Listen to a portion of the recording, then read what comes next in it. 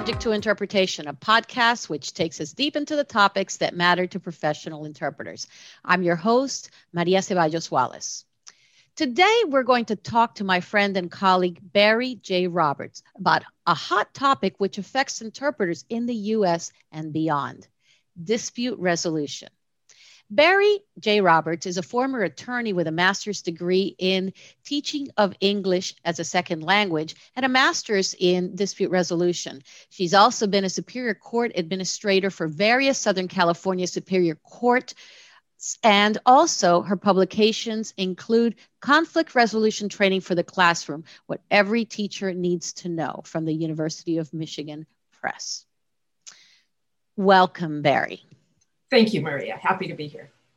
Well, for full disclosure, you are the co-creator, along with myself and Marjorie Bancroft, of the course Foundations in Conflict Resolutions and ADR for Interpreters. And that was the first ever online training of its kind to provide ADR training for interpreters. You and I didn't know each other before the pandemic, but since the beginning of the pandemic, we have worked together for many hours, I dare say. And that came about because you wanted to teach interpreters about mediation. Tell me about this. Well, this was a long-standing dream of mine, to teach interpreters about mediation based on various experiences I had, good and bad, with interpreters during mediations I conducted. So let's get down to the basics and start talking about these things that you wanted interpreters to know about. And of course, we always begin with the golden rule, which is that you can't interpret what you can't understand. So help us understand mediation.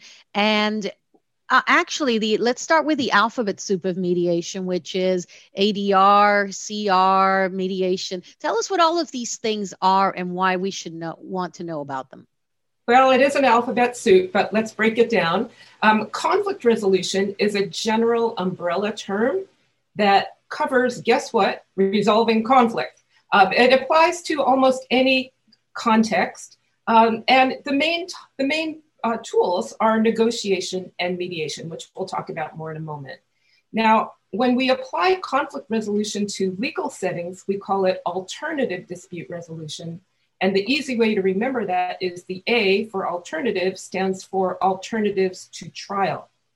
So it's not only court settings, but it could be also special ed, maybe workers' comp, other areas where we're trying to keep cases out of court.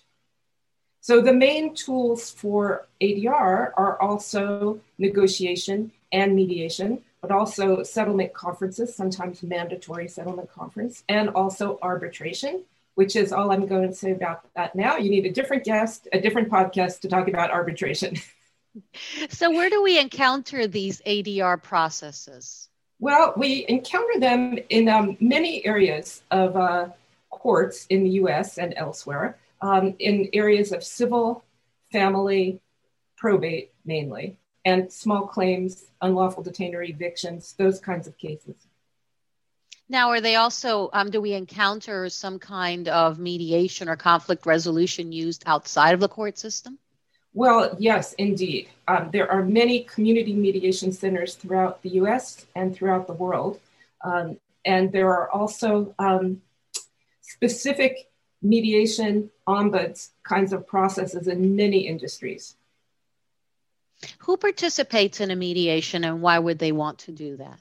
Okay, well, let me just say what people should be picturing in a mediation is a neutral third party. And let me just say neutral is a cultural way of looking at mediation because other cultures have different ideas about who this third party ought to be, neutral or not neutral or somewhere in between. But for our purposes, it's a neutral third party who is helping the other parties in the dispute negotiate their dispute. So if you can imagine the two parties starting to try to negotiate with each other to resolve it, they can't agree on anything except for one thing, that they need help. So they agree to ask a mediator to help them resolve their dispute and do what they could not do on their own without one. Now, go ahead. Yes. Well, I was going to say that sometimes the neutral mediator is helping the parties to the dispute themselves, sometimes their attorneys, if any, and sometimes the whole group, which is a lot, which should be of interest to interpreters, how many people could be in the room. Now, just for clarification, this neutral party doesn't have any decision-making power in or any also vested interest in the outcome of this resolution. Exactly. So neutral and impartial and no decision-making power. Exactly. Even if a judge is serving as the neutral third party, for example, in a settlement conference or in a mediation, maybe we have a lot of retired judges who are excellent mediators. They are not there in their role as a decision maker. Now, we're in the middle of, still unfortunately, in the middle of this pandemic, and many legal processes have been moved to online processes. Even here in Georgia, where I'm based, there's a collaboration with one of our magistrate courts with one of the local law schools to provide mediators for landlord, tenant, and eviction cases. Online. And this is something that we're really going to see a lot of in any case all over the United States as this pandemic progresses. Have you seen the impact that this pandemic, or can you talk to us about the impact this pandemic has had on in-person and online mediations? Well, it's a fascinating situation that we're in because before the pandemic, there were basically two camps. One was, let's look to the future and start moving everything online. And the other was absolutely not. Mediation requires the personal face-to-face touch. We need to build rapport. We need to look into everybody's eyes. We need to feel it, because mediation is an art and as well as a science. And there were people who said, no, absolutely not. It cannot work. Then the pandemic struck and it was either online or nothing. And very quickly, mediators have adapted beautifully and figured out ways to even make online remote mediation even better than face-to-face in some ways. So it's a very exciting and possibly silver lining, if I may say. Well, very early on into the pandemic, I myself, I'm also a mediator here in Georgia, was given the opportunity to take an online course to learn more about ODR, which is online dispute resolution. Tell us what it actually looks like. Well, it probably will look very familiar to interpreters because, or to anybody, because it looks like a Zoom call, which we've all gotten used to with our families and friends in various ways. So there's the mediator, there are the parties, there are the attorneys, if any, in their boxes. And the mediator can put people in breakout rooms for private caucuses, for example, or just to wait while the mediator is talking to others. They can share documents back and forth. They could even use a whiteboard to brainstorm solutions. We get that far. So if you've taken an online course through Zoom or you've just talked to friends and family at Thanksgiving, it should be quite familiar to you how ODR would work. What about benefits or advantages that we encounter with this new modality? Well, it's interesting. We always say that mediation is an informal process, and you can't get more informal than being able to wear your pajamas, at least on the bottom, and being cozy at home, being comfortable in your setting. It's very nice for parties who are new to the legal process. They're not in some conference room that they're not familiar with, or a jury room, an empty jury room at the court. They're home. So that's one nice thing. Another nice thing is that we, at least I'm talking to you from Los Angeles. I'll just say one word: traffic. So it's so much more convenient for people to get together throughout Los Angeles and throughout the world. So those are two big advantages. The other is sometimes, this face-to-face business is a cultural and personal decision, and it doesn't always help move the mediation forward to be face-to-face. The buffer can actually help in many cases. Yeah, it seems that sometimes when mediators actually use different tools in terms of how they deal with the different parties, sometimes they keep them together at the beginning of a session. Sometimes they know that there's a lot of animosity between them and they know that that's really not going to solve anything. So they actually work with them separately. So this in and of itself allows people to see each other, but at the same time does create that buffer that you're talking about. Yes, exactly right. And it's another new way of thinking about what we're trying to do in mediation in terms of how we bring people together to improve understanding. There's more than one way to do that. What about challenges, though? I imagine that, the one thing we've seen with not just court, but medical interpreting and education is access to technology. People have different levels of access to technology and also different actual technical abilities in terms of their expertise and being tech savvy. What other challenges do we encounter when we move a mediation into an ODR setting?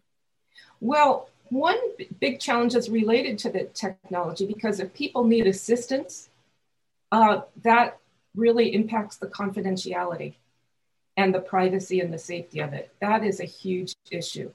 The other thing is that the mediator may lose some control. We say the mediator controls the process.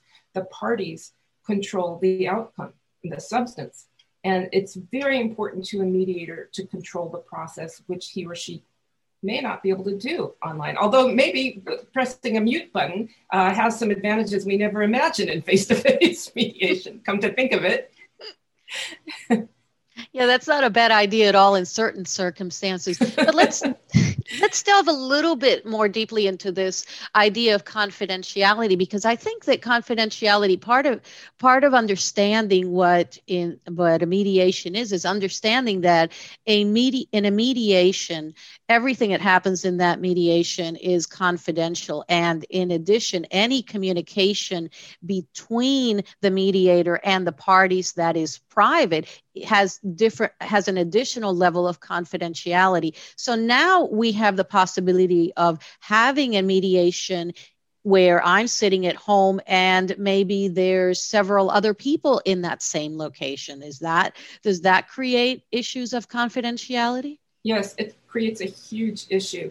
The main point about confidentiality is that matters that are discussed during a mediation, for most of the time, cannot be introduced at a court hearing or trial as evidence. So the mediator cannot be called in to testify. Parties cannot bring in evidence from the mediation. There are some differences throughout the country and throughout the world, but that's the general rule.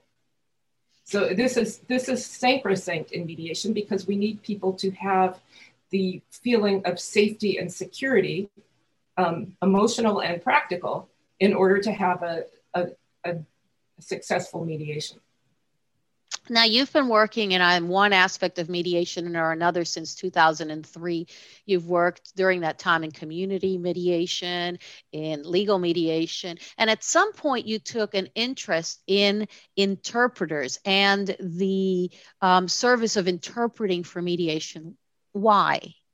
Well, before this, I was a teacher of English as a second language, as you pointed out, and when I was a new English as a second language ESL teacher, just by coincidence, I started to get interested in mediation. And during a course in mediation, I had a real light bulb moment, which was I realized that what was going on in mediation was really communication and increasing understanding. And guess what? What does an ESL teacher do? Pretty much the same thing. And in a moment, we'll talk about what do interpreters do? Very similar. So I became interested in the language of mediation, because I started teaching it to my ESL students as a way to increase understanding and communication and the real need to use English in a real meaningful setting, because I put them into conflict resolution role plays with people who spoke different first languages. So they had to use their English to resolve conflicts. And through that, then we went backwards and learned the idioms and the grammar and the vocabulary in order to do that. So I became very interested in the language of mediation. So then when I became an an alternative dispute resolution administrator for a court in Southern California. And I needed to work with an interpreter. I thought, oh my goodness, is this interpreter going to understand mediation? Well, is the interpreter going to understand the context, the terms, the context, the concepts? I don't know. Turned out, no, they did not. They were dutifully applying their court certified interpreter training to the mediation context, which had some issues. So that's how I became interested directly in this topic. And can you discuss what some of those issues might have been so that we can maybe start to understand how interpreters might need to start rethinking a little bit, not entirely, but rethinking how they approach a mediation? Right. Well, understandably, a court certified interpreter is used to a courtroom setting, the formality of it, the specificity, the accuracy. I'm not saying we don't need to be accurate in mediation, but it's a more informal, fluid, vague kind of feeling. You know, mediation, if you just walk by or heard it, it would just look like a conversation, but to the untrained ear and eye. But what's actually going on is a very specific process with a beginning, a middle, and an end, and various communication styles that are needed throughout. So it might start very specifically explaining what the process is. Then there might be some kind of openness. The first part is just going to be a monologue. The mediator explaining what the process is to the parties, not a lot of interaction. After that, there's nothing but interaction and interruptions, which is really, I have learned, not an interpreter's favorite situation. But mediators are fine with it. We like the give and take, the flow. We like to have venting. We like to get things out. So we have a lot of openness. And then when we brainstorm options for solutions, again, we have a lot of openness, free flow, conversation back and forth, interruptions. And then at the end, we have to go back to a very specific, concrete communication style in order to be very specific about what any kind of written settlement agreement would look like. Hopefully we get to that point. So there's a lot of variety in communication styles that are needed. Plus, there's mediator speak, a special way that a mediator might address the parties and expect the parties to address. And I don't know how any person who has not been trained in that to understand it would be able to interpret accurately without really understanding the purpose, the goal, the language. So there's several things that you wanted to teach interpreters, right? You wanted to teach them about the terminology. And interestingly enough, there is certain terminology in mediation that is also similar to terminology that we use as interpreters, but that don't have the exact same meaning, or that there are some nuances which interpreters need to understand. Can you talk about some of those? Well, I think one might be active listening. Is that a term interpreters use? It's a term that interpreters do use as I guess in a more academic fashion, in terms of paying attention actively to what is being said, so that the interpreter then understands it and then is able to render it into the other language. That's how I would think that active listening is used in our context. Right. So in mediation, active listening is probably more active and more participatory, because pretty much anything a party says, a mediator is going to try to paraphrase it and check to see if that's what the person really meant. So this is a kind of mediator speak. So it sounds like you're saying that interpreters do use it, but in a slightly different way. Have I got that right? So that's a kind of active listening. Have I got that right? Yeah, you got that right. Okay. We really use it more internally than we use externally. Our use of active listening is not displayed externally when we render our interpretation. Our interpretation already includes the idea that we have processed that information. And of course, if we're doing active listening and at that point we feel that we are unable to render that because we don't understand it, then we will ask for clarification before we render an interpretation, as opposed to a mediator who listens and then either paraphrases or maybe uses other techniques to then verify whether they understood or what the person had said. Right. So maybe this is something like a false friend. We use active listening. We use active listening in similar but not quite the same ways. The other thing that an interpreter needs to know is that when a mediator is paraphrasing what they just heard the party say, it may not be what the interpreter understands paraphrasing to be, because there could be a spin to reframe it. Sometimes we say to take the poison out, because it's really not helpful to paraphrase a very negative, accusatory, aggressive statement. That's not going to help, although it might be accurate. The mediator is going to try to spin it, reframe it to move the mediation forward. So an interpreter might be scratching his or her head. That's not what the party just said. Nevertheless, because of the mediator's magic, it actually sounded right to the party. So for example, if a party says, "You hate me," and the mediator says, "It sounds like you really need to be loved and respected," and the party says, "Yeah, that's exactly right." Has the interpreter been along for that ride? So it's possible the interpreter may be scratching their head going, wait a minute, I just interpreted "you hate me," and now this person is just completely spinning it around into another direction. But the interpreter does have to go along for that ride and just really be flexible to the nuance of mediation. Exactly. So when working with interpreters, what was the thing that stood out the most to you? Well, I have to say, having never worked with an interpreter before, my very first experience was that now I know this is wrong now. I know the interpreter was trying to help me, but it seemed like the whole thing was about the interpreter, and I was supposed to serve the interpreter. I know, strike me dead. I know that's not what was happening, but I got a lot of rules about what I was supposed to do and not do, and I violated all of them, which just, speaking of conflict resolution, we needed one between us. So what I now see is the interpreter was trying to do his very best to provide an accurate interpretation in the context, which he didn't know anything about. So the thing that struck me is that we needed to have a chat beforehand. Now I understand that chat is called a briefing, where I explain what I'm about to do and the interpreter explains his job and code of ethics. Believe me, I had no idea there was a code of ethics for interpreters. That was an eye-opener. And that's another thing our fields have in common, a very strict adherence to a code of ethics. In a briefing, I would have liked to have heard, Ms. Roberts, you need to slow down and give me a chance to interpret what you're saying. I would have liked to have heard where he was planning to position himself and why, his need for breaks, just about everything I would have appreciated learning beforehand. And I would have appreciated him understanding a few of the things we've talked about today.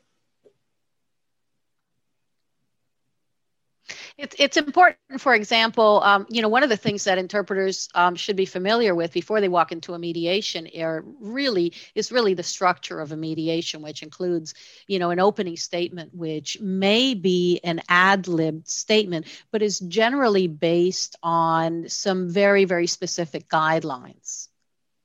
Well, that's exactly right. And actually, that is a good way for an interpreter to familiarize him or herself with the whole process, because that is where the mediator lays out how the day is going to go, or the hour, as the case may be, and what the parties can expect, what the guidelines are. And so that is pretty much standard throughout mediation, although there are so many variations in what mediators do. I just wanted to make that point that mediation does not mean the same thing to every mediator. However, there generally is some kind of opening statement along with the need for everybody to sign a mediation confidentiality agreement. So these are part of the rituals of mediation that interpreters can expect. And a quick way to learn about it is to just go online and look for mediator's opening statement. You could probably find some in writing and probably find some videos showing what it looks like. That would be a quick way to learn a lot about mediation. So Barry, what can interpreters do to prepare in advance to interpret in a mediation? Well, the best thing they can do, and I know it's a lot to ask, is to take a real mediation training. It's maybe 30, 40 hours, so it may be too much to ask, as I said. But then you would know pretty much everything a mediator knows, and you would figure out exactly what you need to do on your own. If that's not possible, you could look online for various videos, so you could at least see what it looks like and get the vibe of a mediation, as well as some of the language and concepts. If you could only read one book, as I mentioned, Getting to Yes would be a book I suggest. It's not specifically about mediation, but it provides the background. It helps you understand what the mediator is trying to do. We also have a Facebook page, Interpret ADR, where you can connect with other interpreters who are interested in this field. And finally, you might want to take a training specifically for interpreters in alternative dispute resolution and mediation. They're hard to find, but they do exist.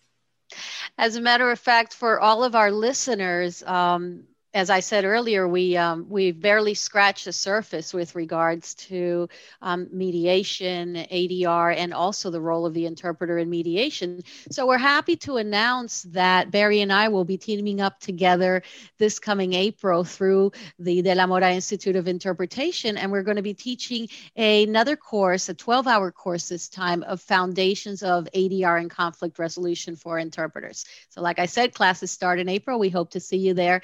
And as always, Barry, thank you so much for joining us and filling us in on this very, very interesting field. I always learn something from you, and I'm really glad that we have had a chance to have this conversation today. Thank you, Maria. It was my pleasure.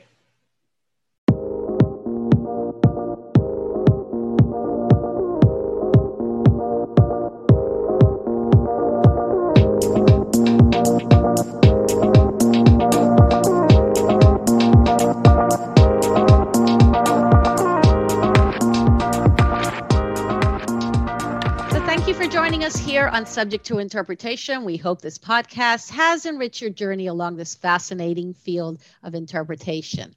If you're watching us on YouTube, please share your comments with us below. And if you're listening to us, don't forget to subscribe so you don't miss our weekly episodes. Take care.